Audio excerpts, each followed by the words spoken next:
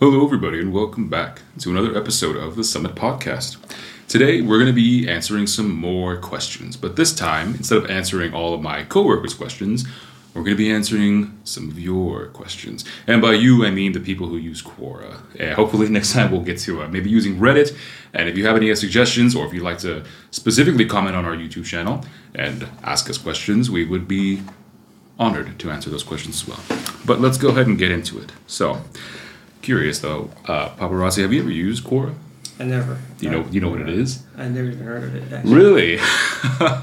I'll be honest. I've heard of Quora, but I've never really used it until recently. Mm-hmm. I have found it to be a really useful tool to kind of improve my communication skills in terms of writing.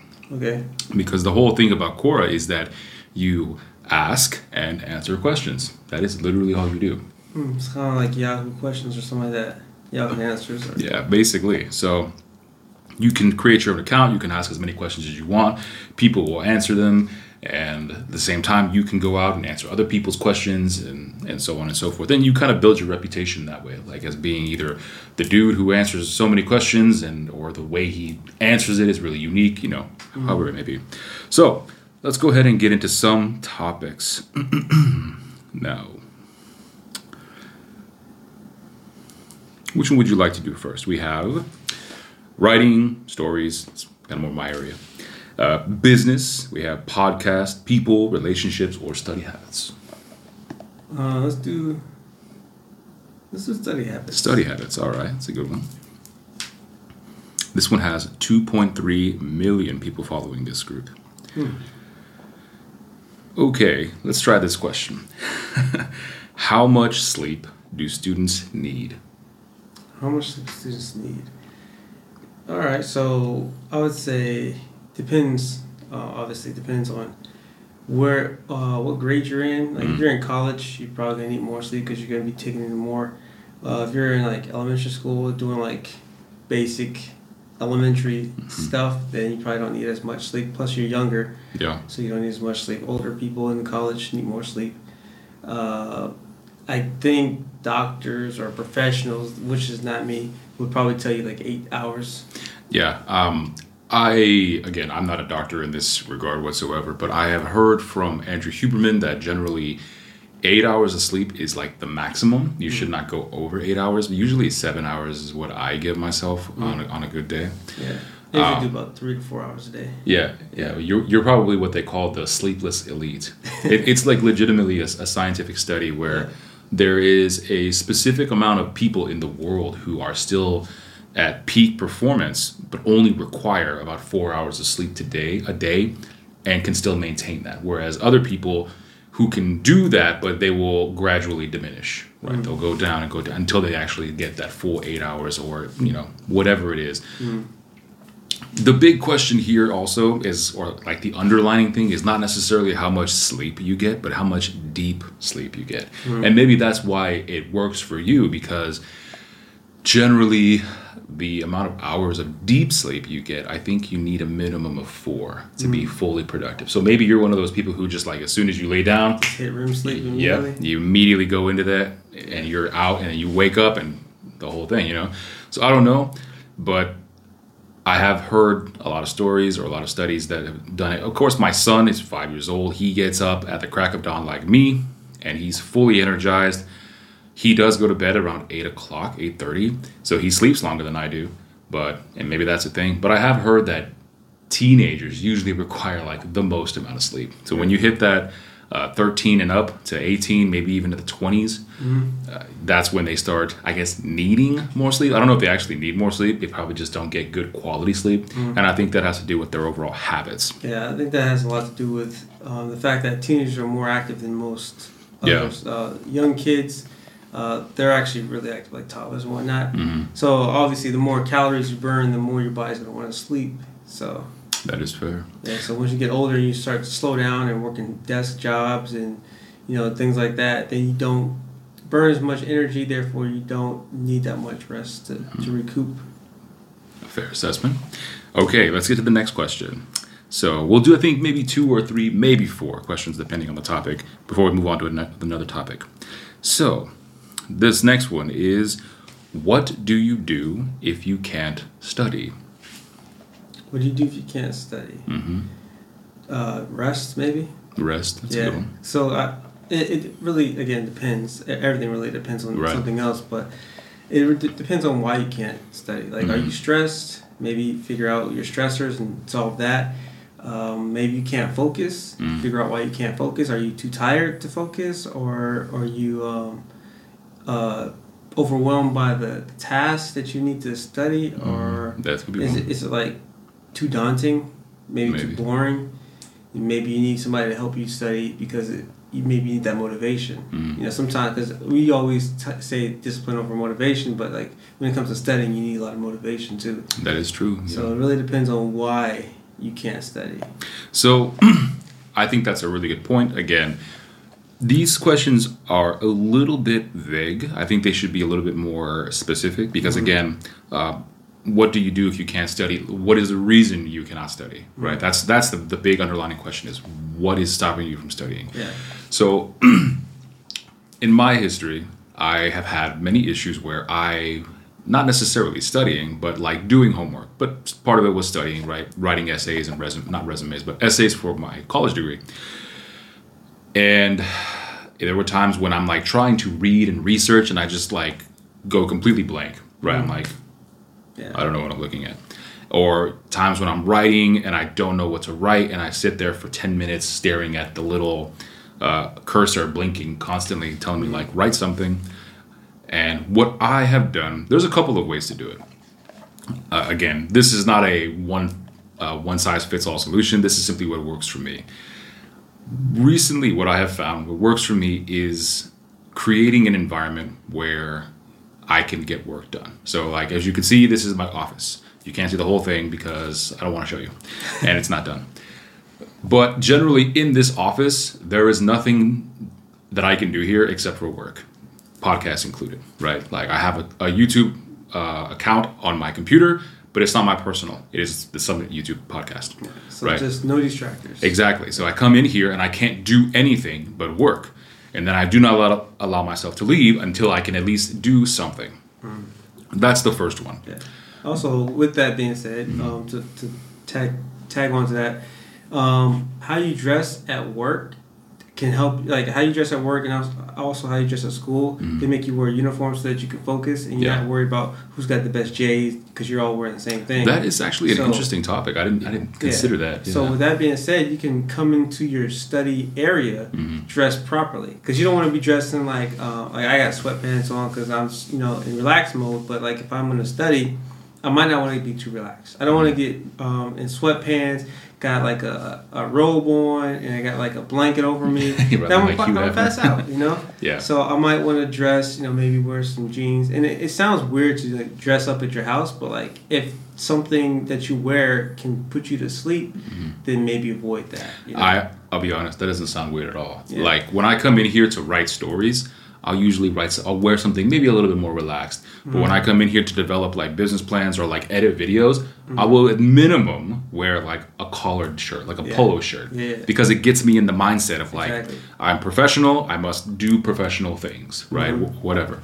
But yeah, believe it or not, the saying that clothes maketh the man is like legitimately a thing. Yeah. So like if you work in an office space, you may wear like professional attire, but then like on Freestyle Friday or whatever they call it, then you can wear whatever you want, and usually you act different. And you might think that you're acting different because it's Friday, but it's usually because of the fact that you're wearing more. The environment has changed. Yeah, exactly. So another thing that I have done before, and this is one that I'm kind of guilty of using a lot, because I have been a bit of a procrastinator in a lot of my life. But thankfully, I've kind of been able to mitigate that using an environment, right?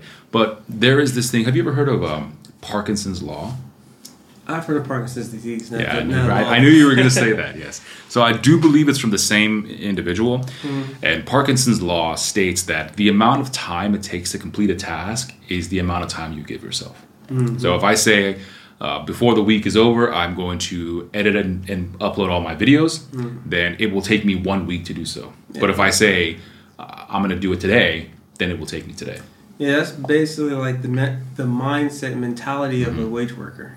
Oh, yeah. Basically. So if you go to work and you get paid by the hour and you get an hour to do a task, you're gonna take that hour to do that task. Yep. But if you're working for yourself, or you're not basically working for somebody else, then you're gonna do things as fast as possible. Mm-hmm. Yeah. So you could try utilizing both of those. I would recommend utilizing an environment more, because despite that, you may be able to finish a task within a given amount of time. So if you're one of those people who procrastinate and is like, hey, I got to write this 3-page or 10-page essay in 2 hours, I'm going to do it. And you do it, but is it really good is the question, right? You may not have any time for revision or things like that. So getting it done is all well and good, but doing it well is what's really important. Yeah. And also, as far as the Parkinson's law, I think that goes into other aspects of life too. Oh, yeah.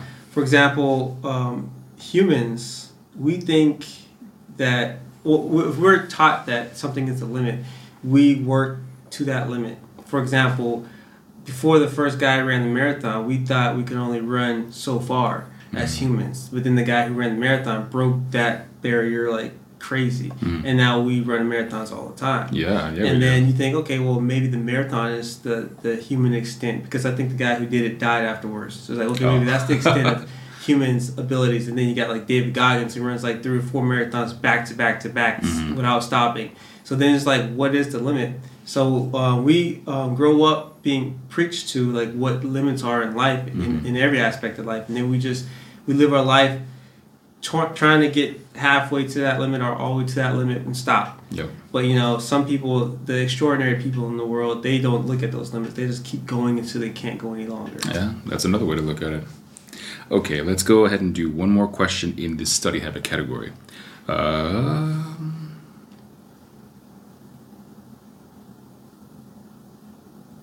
Okay, these are basically the same questions, but one of them is a little bit more in-depth, so we'll do that one. How many hours should we study per day?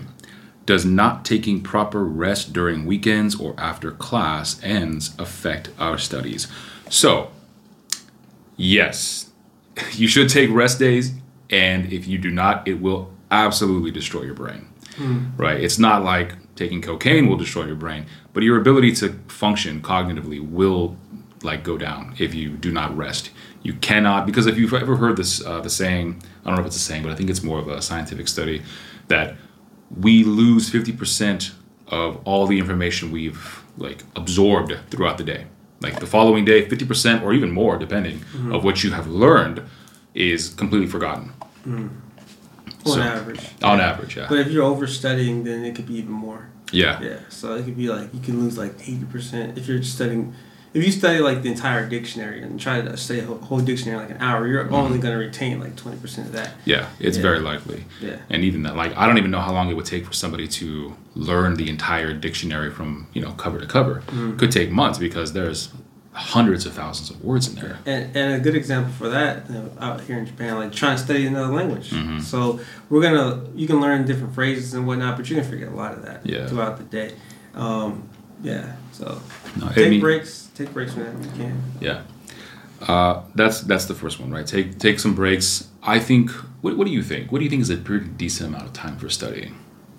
Again, that depends on the person. Well, let's say for you. And also the subject. Because if it's something I really enjoy, I can study that for a long time. That is a very good point. And I like Marvel comics. And I'm not necessarily studying Marvel comics, but if I do like to learn a lot of the learn a lot of the information, the different characters and stuff, and I can study that, I guess you could say, for hours and hours and hours and retain all of that, because I just really enjoy that.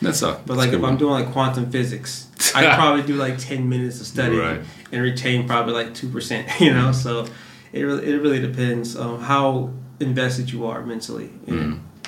That is a good point. I have noted, for me, I'm a big Final Fantasy fan or video game fan. So the things that happen in those games, I remember to this day, almost word for word in text and effect of everything that happens.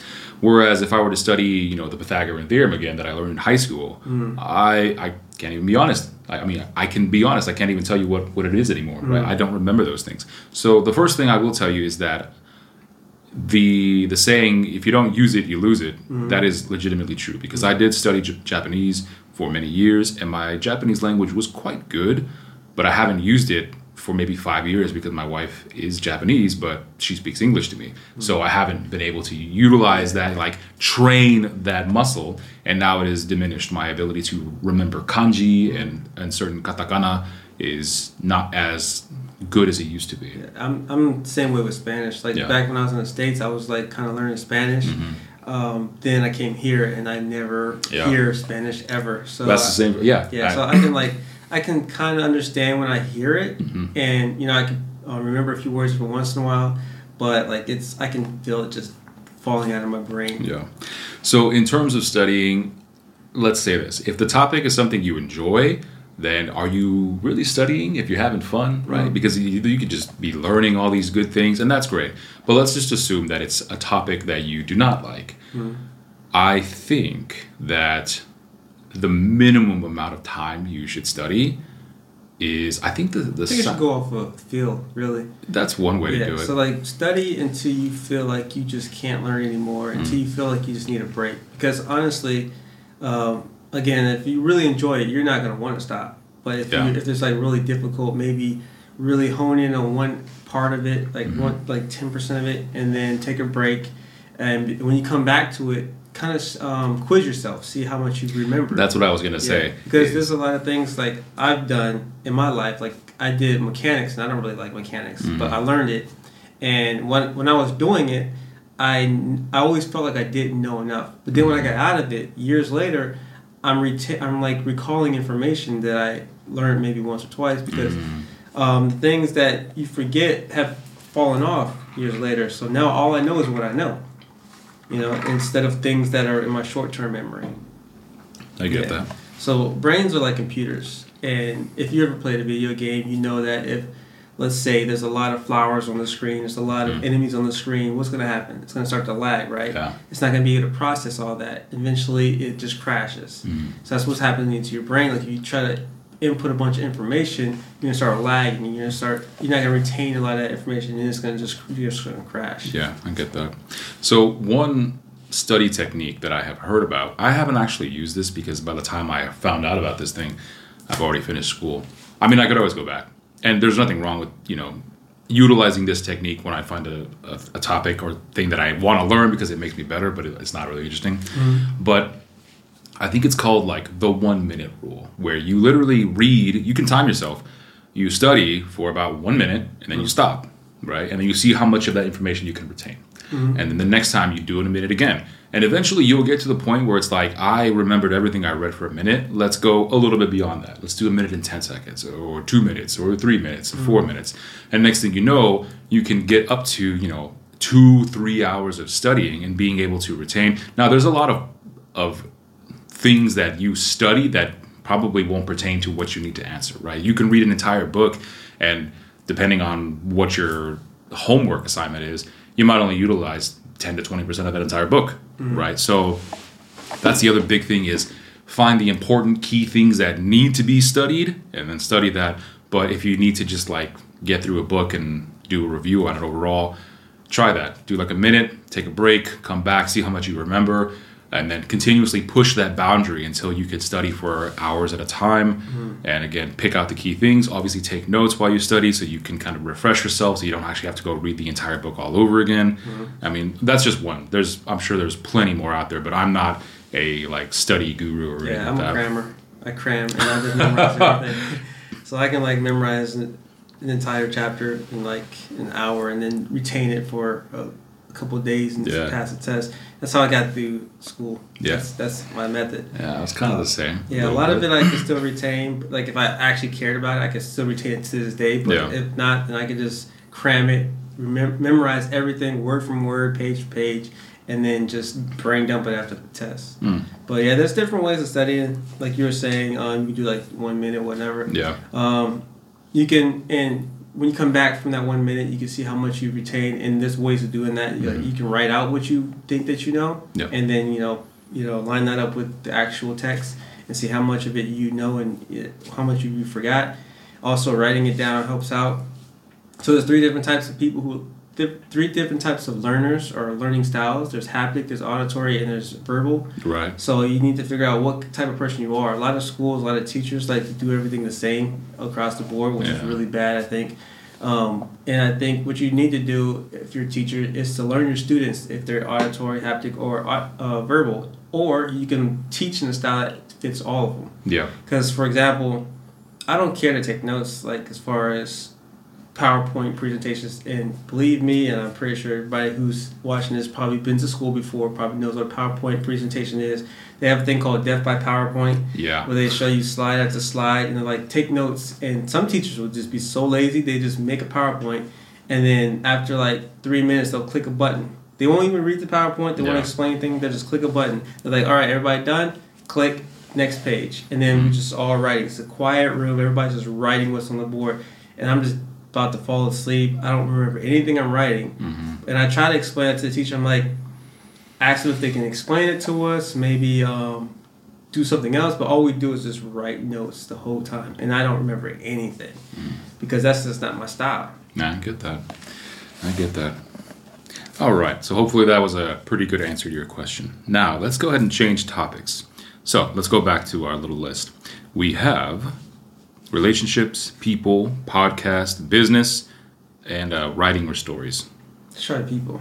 People, all right. People for 500, Alex? Yeah, right. So this one is followed by about 600,000 people.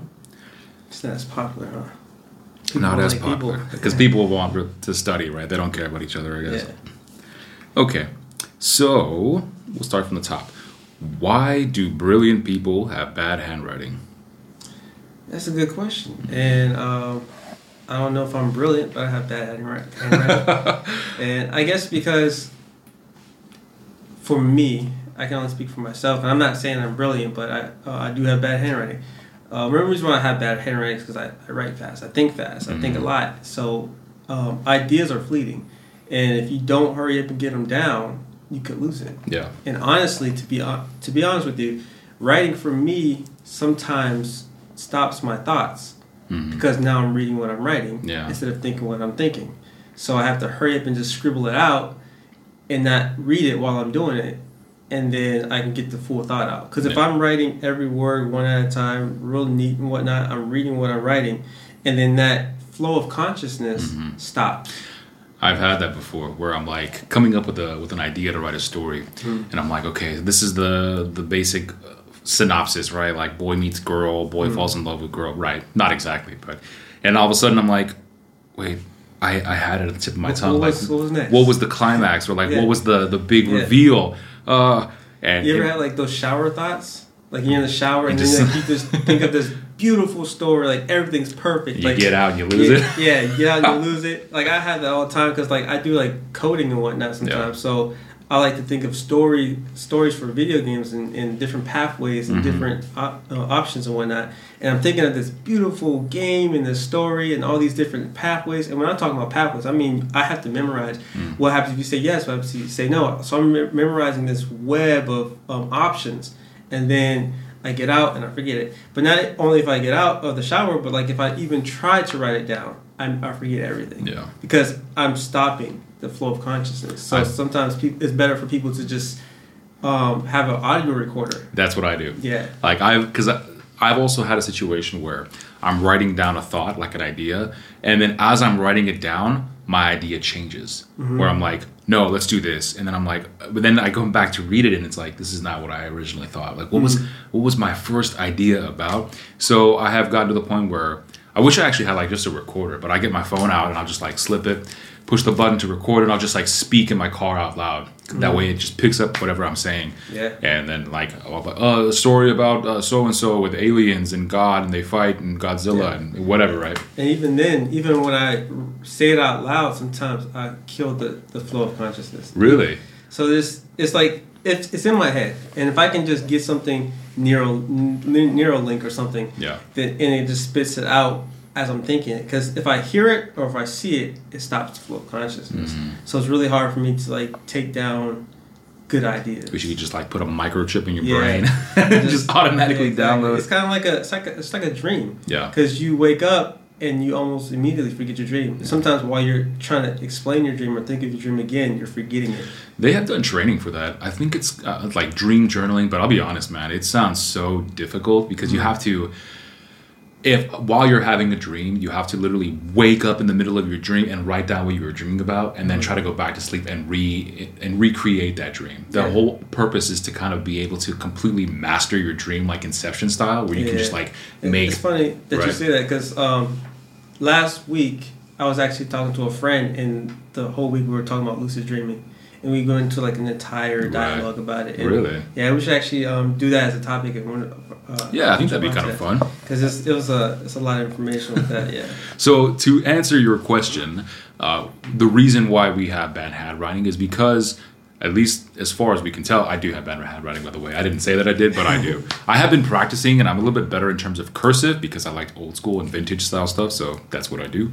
But my handwriting normally is pretty terrible. And I do think it's something similar along the lines where when I'm trying to, I think faster than I can write. Exactly. And because of that, I will sometimes try to get the words down as quickly as possible so that I can immediately keep up with my brain, which is impossible. Because if you go too slow, you forget. Yeah. Right.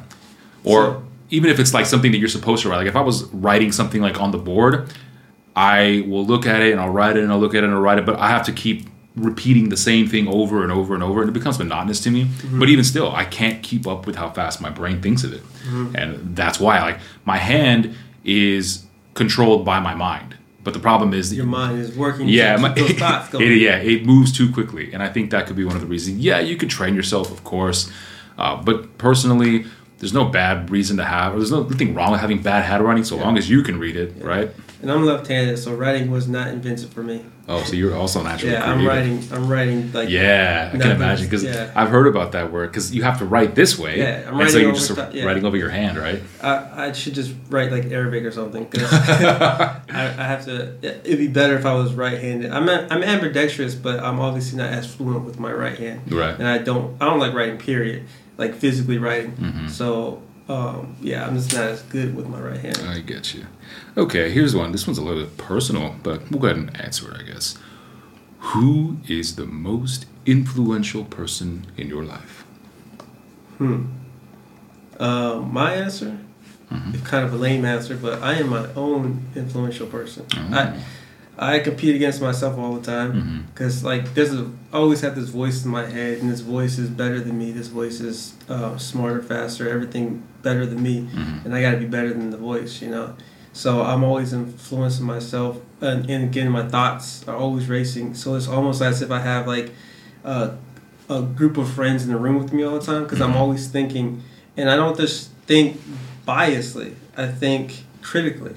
So I think that's what makes me a good leader too, actually, is because I don't just think based on my morals. So I put my feet in other people's shoes, basically. So if I'm doing something, let's say I'm working out, I'm like, oh man, like kind of like David Goggins. He's like, he calls himself fat, and he like really ridicules himself and whatnot. And I kind of do the same thing. Like if I'm doing something, I'm pointing out the thing that's wrong, the thing that people don't want to talk about, Right. And I'm constantly doing that, so I feel like I'm my own inspiration and my own. I don't think there's anything wrong with that. I think it's a great thing because the whole point, again, of the summit is to be the best version of yourself, right? And I know that that version of me exists out there somewhere, maybe in some alternate universe, or maybe he's just 6 months in the future, right?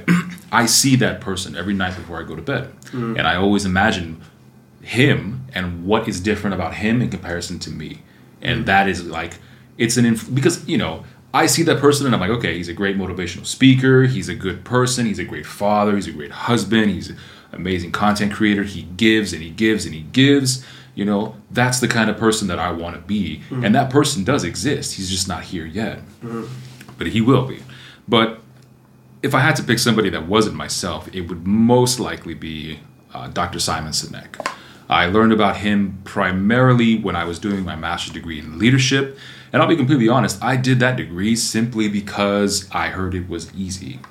And I was like, okay, learning to talk to people sounds cool, right? And I want to get a degree in leadership because if I have that, I'm more likely to be promoted to a leadership position. lo and behold, I don't really care about being a manager in some other buddy's company because I want to start my own business, right? So, but even still, if you want to have your own business, you got to know how to lead people. But the reason I like Dr. Simon Sinek is because he really turned leadership on its head for me in terms of perspective. Because, being exposed to the Marine Corps, leadership was a lot of yelling and screaming and like ridiculing people, even though there were some outliers, some good NCOs and staff NCOs who legitimately cared about me and things like that. But it was difficult for me to accept their leadership style because they didn't get anywhere near as far as the ones who, were bosses, which by the way, we have an episode on leaders and bosses. You can check that out. Yeah. So, but Dr. Simon Sinek, being who he is, talked about how leadership is important because it's not about the leader. It's about, the group of people that is in the leader's charge. And he does know a little bit about business and things like that. And I really like the way he talks about people. And so I watched his stuff like religiously. And he has been probably the forefront of influence in terms of what I wanted to be in terms of a leader. So that's probably the most influential person in my life would be Dr. Simon Sinek. And Alex? Well, Alex Hormozi is also another one. Yeah. He kind of just came out of nowhere. His was one of those serendipitous moments because it was maybe 2 or 3 months before I lost my job. And I saw a couple of his videos on YouTube and I was like, who is this guy? He's weird looking dude. Not really weird, but he's really like, I thought he was a trucker. Different. Yeah, he doesn't look like what he is. Yeah, like I thought he was a trucker because he's got like the flannel shirt and super long beard. Like he does like holistic medicines or something. Yeah. And so I was like, okay, whatever. He's nobody important. And then I started seeing some shorts, right? The shorts are what kind of got me into it. And I was like, oh, this dude seems to know about business a little bit. And then he was like talking about his philosophies and, his seasons of no and like how your season of earning versus your season of learning. And you also put a different perspective of like, sometimes you do a job that you don't get paid as much, but it's a lot more fun and you learn more from it is better than working a crappy job you hate and you get paid more, but you don't really grow in terms of anything from it. Yeah. So I learned a lot from him. He has been a big inspiration in terms of my development as an entrepreneur. But I still think I'd have to give it to Dr. Simon Sinek. Although Alex is a pretty close second. And then Mr. Ray Dalio as well. His book on principles is a long read, but it's a good one, which we'll do a review on that later on. So that's the second question. Let's see, what else do we have here? Oh, this could be interesting. All right, this is also a little bit personal. What is it that you find most attractive about people? What do I find most attractive about people? Intelligence. Just the average, everyday person. I think intelligence and uniqueness. That's what I find attractive about people. Yeah. 'Cause I don't like clones. I don't like idiotic clones. Right. So for me, I won't kid anybody. Obviously, looks do matter to me in a certain regard. Right. I think looks are important initially because that's kind of what kind of gets you to initiate a conversation with somebody, right? To see if they're a fit. So I guess. But that's not what keeps me there. Yeah. So you said about people or like. Yeah, people. A suitor. Like, are we talking like. Okay. What do we find attractive about someone that we want to be in a relationship with, or just like a person in general? That's a good question. It doesn't specify. Okay. Normally, when I see attractive, I think relationship-wise. But however, it could be a very platonic attraction. Yeah, it could be like, oh, this person really likes the same game as me. Yeah. That's cool. Yeah, I'm attracted to that quality. So let's do both. Okay. All right, let's start. Yeah, because that's what I was answering. Like just general person. Because you said people, I was just answering That's fair. So for me, I would have probably said the same thing. I am attracted to like-mindedness, but at the same time, I don't want a complete copy of myself. Exactly. They have to be somebody who brings something to the table, both as a friend and as a partner, right? Because obviously my wife and I are not the same. She brings something to the table that I could never fulfill, and I do the same. That, I think, is one of the key things of a steady and effective marriage. But we'll start with people. For me, yes, having similar tastes is always good because we can kind of agree on things. But I personally like somebody who has a difference of opinion. So long as they're open-minded, which is my number one thing I look for. Mm-hmm. If somebody sees things differently than me, I think that's a blessing. If they see things different from me, but they don't like me because of my opinion, I don't want to be around that person. Despite, no matter how interested I might be in their difference, in their perspective, because I always think different perspectives are very valuable. There's no point in being around somebody who's going to hate me for my ideas. Yeah, I think society really thrives on differences. I don't think you can have a society that's all just one thing. Yeah. I mean, you could, but is it thriving? Yeah, it's not really thriving, and I feel like it's filled with a bunch of liars. It's got one leader and a bunch of followers, basically. That's exactly what it is. But yeah, I agree. Definitely like-minded people with the difference of opinion. So like we can have we can like the same thing. Like we both like cars, but you like this brand of car, I like this brand of car. And then we can articulate our differences, like why I like this car. Yeah. And then I I understand why you like that car, and but I like this car because of this reason. Mm-hmm. And you're like, I understand why. But like we don't have to bump heads, We can both agree to disagree and not hate each other. Yeah, there's something to be gained from that in on both sides. So that's what I would say is the first thing that I look for in terms of a friend. I would say partner as well, but mostly in terms of a friend or like a colleague, somebody that I would consider like as an equal. Mm. But what about in terms of a relationship? What do you find attractive about, in this case, women? Like initial meeting. Like sure. Okay. It could be both, right? Initial meeting, and then what would keep you there? Okay, well, definitely initial meeting would just definitely be like the physical attraction. Right. Am I physically attracted to this person? Can I see myself looking at this person all the time? Basically, what would keep me there would be everything else. The intelligence, the creativity, the humor, all that stuff. So like, you have to be able to be articulate. You have to be able to think for yourself, because I don't like anybody who just follow me blindly. Yeah. Because I can't trust somebody who follows me blindly. Mm-hmm. Because if you're a yes man, if you follow me blindly, who else are you following? Mm-hmm. And if you're that easy to control, who else is controlling you? Yeah. And who else can take control over you? Mm-hmm. So I want you to be able to say no. I want you to be able to know what you want and go for that. And if I get in your way, you push through that. So, but at the same time, like not so combative, but just like you have an ambition. If you want to run a car dealership, whatever, and I'm like, it's a bad idea, and then you're like, okay, I don't want to do it anymore. No, but instead you're like, I want to do that. So this is what I want to do, and you can either help me or not. But I want somebody who's got conviction, somebody who's, and again, humor, somebody who can tell not necessarily tell a joke, but just think outside of the box. And if I make a joke or if I say something funny, you understand it, like you just get it, So I think for me, it is somebody who I vibe with. I think that's an easy way to say it. Obviously, the first thing, gotta have a big butt. Sorry, but no, not really. But I do prefer that over large breasts. But I would say what keeps me there, of course, is going to be the personality, right? They need to be able to kind of be in sync with me. That doesn't mean they have to agree with me whatsoever. I know, like my wife and I, we fight, and that's fine, right? Because the biggest thing, and I think this is probably the most important thing of a relationship, is the fact that she can handle me, right? She can put up with all my mistakes. She can forgive all of my times that I'm late or times that I forget things, right? She loves me in spite of all of my deficiencies, I guess you could say. Mm-hmm. And that's not something you'll know right away. That's something you will gradually learn, right? For those of you who are in a relationship. That's a good point too, learning. Yeah. Somebody who learns. Oh, yeah. And not like learning, the Fibonacci sequence, but like learning what you lack, or, for example, I seen this video where this couple was at a table. It was there's a couple talking to another couple, and then the girl, she leaned over to pick up a spoon or something, and as she was getting up, the guy, he was still talking. He put his hand on the corner of the table as she was getting up, so she doesn't accidentally hit her head.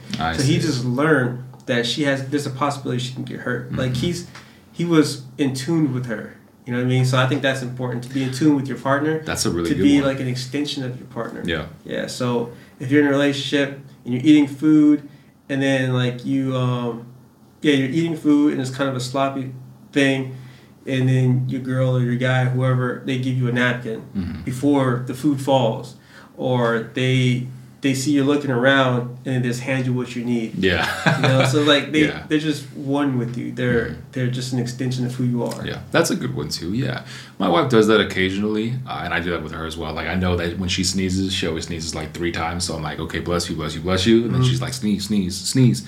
So I know it's coming, right? Because again, I've been with her for 10 years and all that stuff. And at the same time, she knows, like, I know, for example, when she says, oh, I'm going out with my friends, I'll be back at 7, I'm like, okay, I'll see you at midnight. Because I know that around 7:30, she'll be like, yo, I'm having so much fun.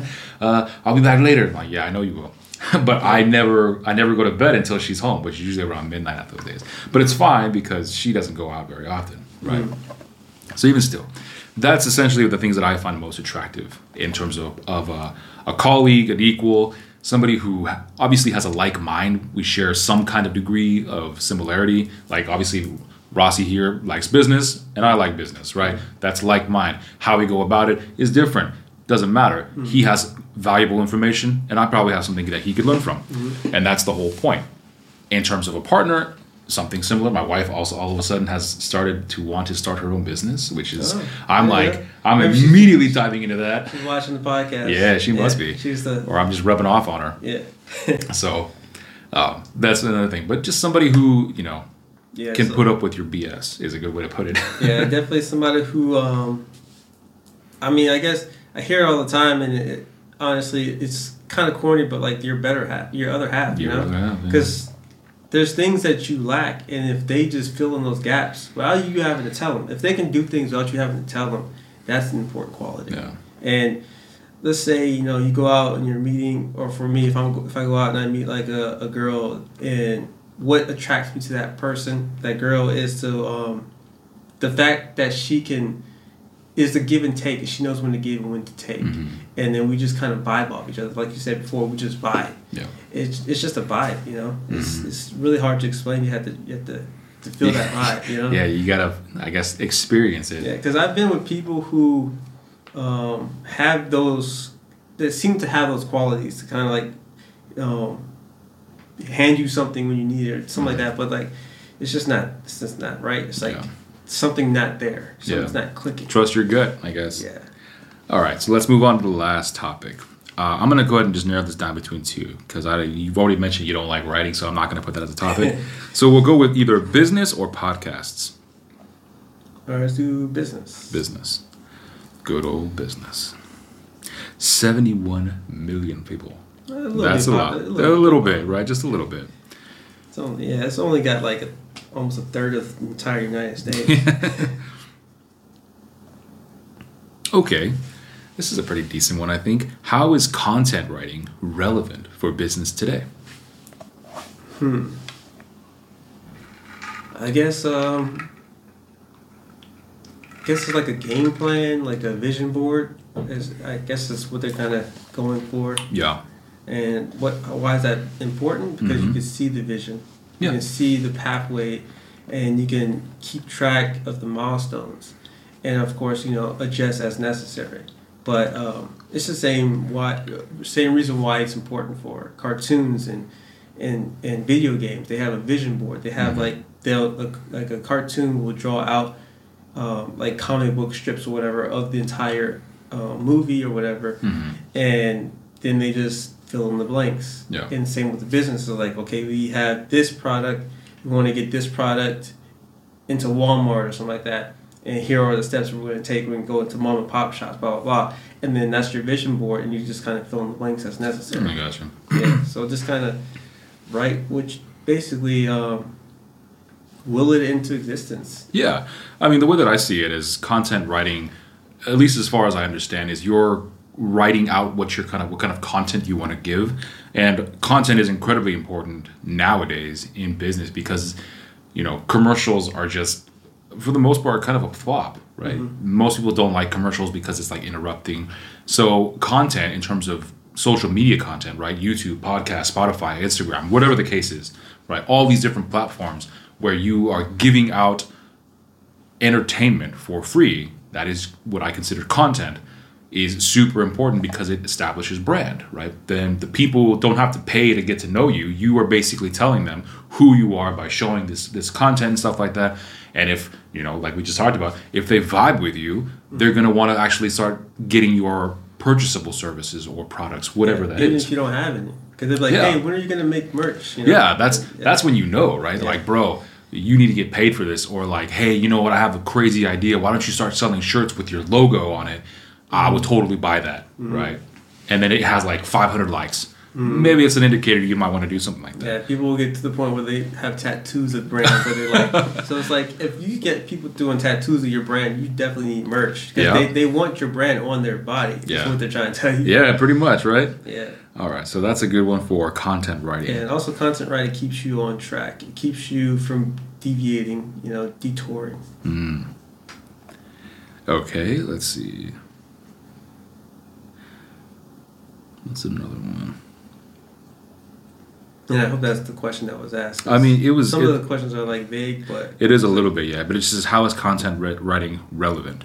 It's relevant because it, again, like you said, it's a game plan, right? You figure out the strategy. Like, first we'll do Instagram, and then we'll do these on posts, or we'll do a YouTube, and then we'll cut that up in clips, and we'll put those clips on YouTube Shorts and Instagram and TikTok, right? That's how I would see it. Yeah. And then I'm explaining why content is actually relevant, because it's, you got to do the work up front, and it costs you time, but the customer gets to know you, and they make a better judgment based off of that. Because I was also looking at it as maybe not content. Maybe they're asking not necessarily why content writing is important, but why is content creation important? Right. Or not important, but irrelevant. And to me, I think content creation is relevance. Like, you're not relevant unless you're part of content Absolutely. creation. Yeah. Whether it is you're creating content or you're being created through the content. For example, you are the subject of a content creator or something like that. So content creation is relevance. You're not relevant unless you're on TikTok, unless you're on YouTube, unless you're on Instagram, unless you're on Twitter. Pretty much. Yeah. All right. So the next one goes back to our heydays of the summit, which is, how do I start my own business? Okay. Yeah, that's a good one. Okay. Real quick. It does have parentheses. English teaching courses. English teaching courses. Yeah. Well, I would say today, 2023, almost 2024, you can do Zoom and get you a bunch of students. And first, you would have to canvas. You would have to do some kind of soliciting to different people that that want your services, or people that know somebody who wants your services.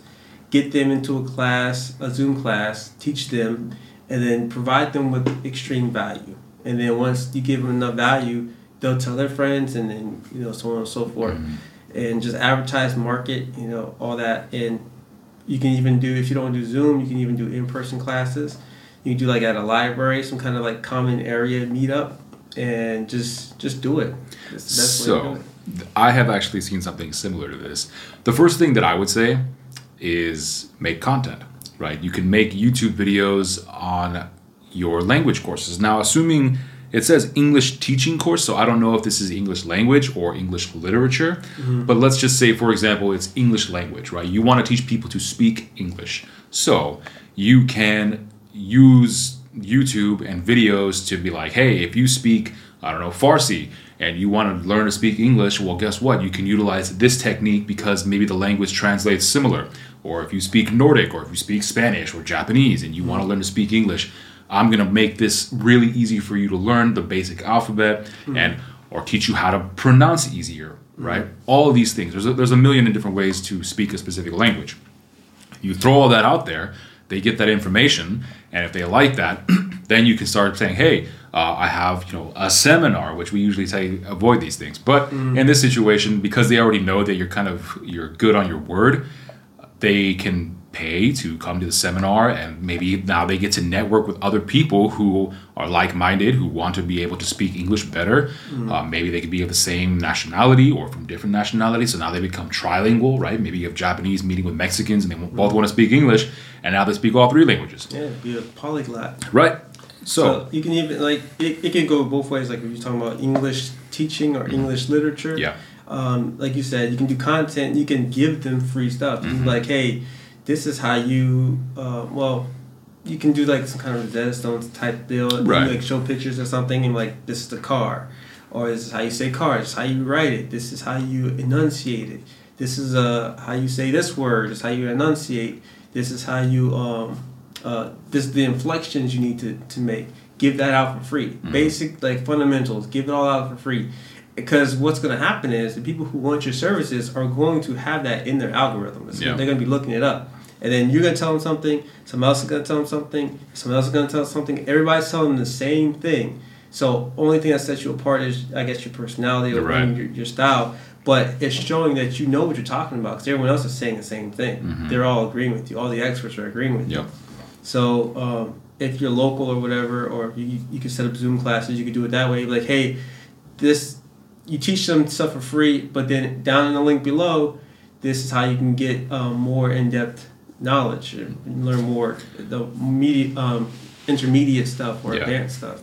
So there's one thing I wanted to talk about real quick, because there was a scenario that I don't know if it's a scenario, but it might be more of a story that I heard about, where there was a college professor who was getting paid X amount of dollars per class, right? So he was maybe getting like $2,000 to $3,000 per class, and he had I don't know, maybe 2 or 3 classes a month, something like that. It wasn't a whole lot, and these classes had like hundreds of students, like 100 students per classroom, because it's this big auditorium thinking thing. And so, what he ended up doing was, as a professor, he is required by the school to teach a very specific type of curriculum. He has to teach it the school's way, right? He doesn't have any kind of academic freedom to do things his own style. But what he did was he created a kind of, what would you call it? Like a study center, where he's like, hey, I know this is what I teach. I'm going to teach it privately, my own way, and it's going to be $50 a student. So you can pay $50, you can come hang out with me and study for, I think it's like 3 hours. And he did it like 2 times a week. Believe it or not, this dude made significantly more money doing his little side gig, teaching specifically how he teaches to basically the same students or even newer students than he actually did at the university. And so that's an idea that you can do. Like, if you want to teach English and you're already an English teacher, think about ways that are effective for people to learn this, but you're not really allowed to teach it this way because of the school's required curriculum. Then you can utilize that strategy where it's like, hey, because again, we've talked about it, most education systems are not really built to accommodate most people's learning style. It's mostly a repeat and regurgitate kind of content where it's like, I give you this, you remember it, right? They're just trying to make money. Yeah, and so you know that, so now you are able to kind of attack it from different sides. We can use a haptic style feedback, or you can do a visual learning, whatever suits your fancy, and utilize that, and then make it a pay per student instead of per classroom. And if you have 80 students show up for 3 hours at $50 a pop, that's like $4,000, right? Yeah. Which is more than one classroom of 100 students, which was like $2,000. So do the math, right? Yeah. Okay, let's go ahead and do one more question, and we will be done for the day. Where was it? I just saw it. Is Elon Musk pro-Israel because of business? That's not the question. That's just funny. Okay, here we go. This will be the last one. How can business leaders create a connection with their audience during speeches? Be relevant. Not relevant, but relatable. That's the key. Yes. Be relatable. Understand where people are coming from.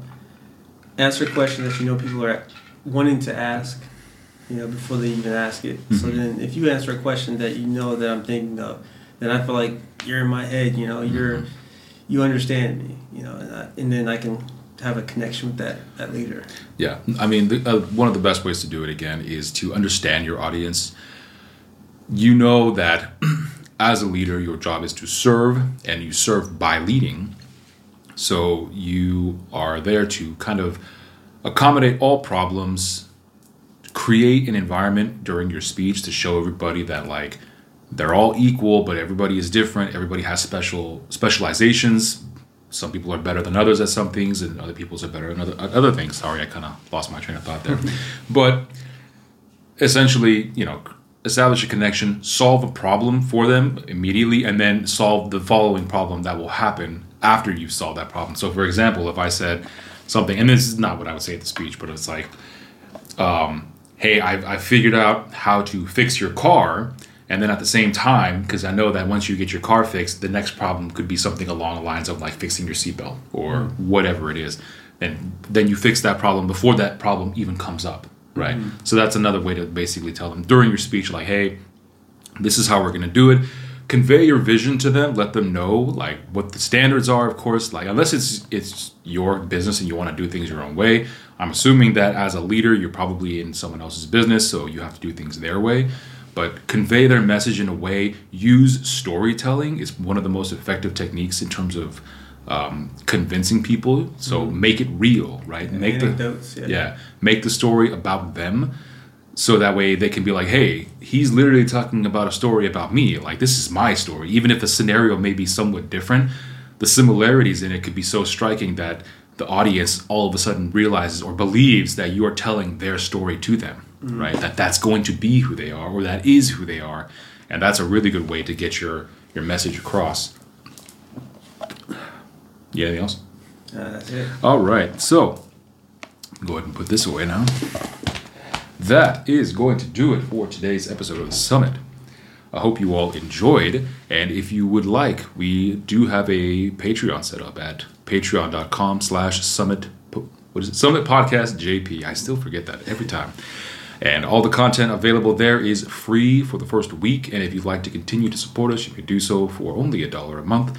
And we would love to hear some feedback from you all on how we can possibly improve this content that we provide to you. But without that, or I say that to you sometimes, but with that out of the way, that's what I meant to say, that's going to end it for today's podcast. Thank you so much for watching and listening, and tune in next time. Who knows what we're going to talk about. But until then, my friends, keep on climbing.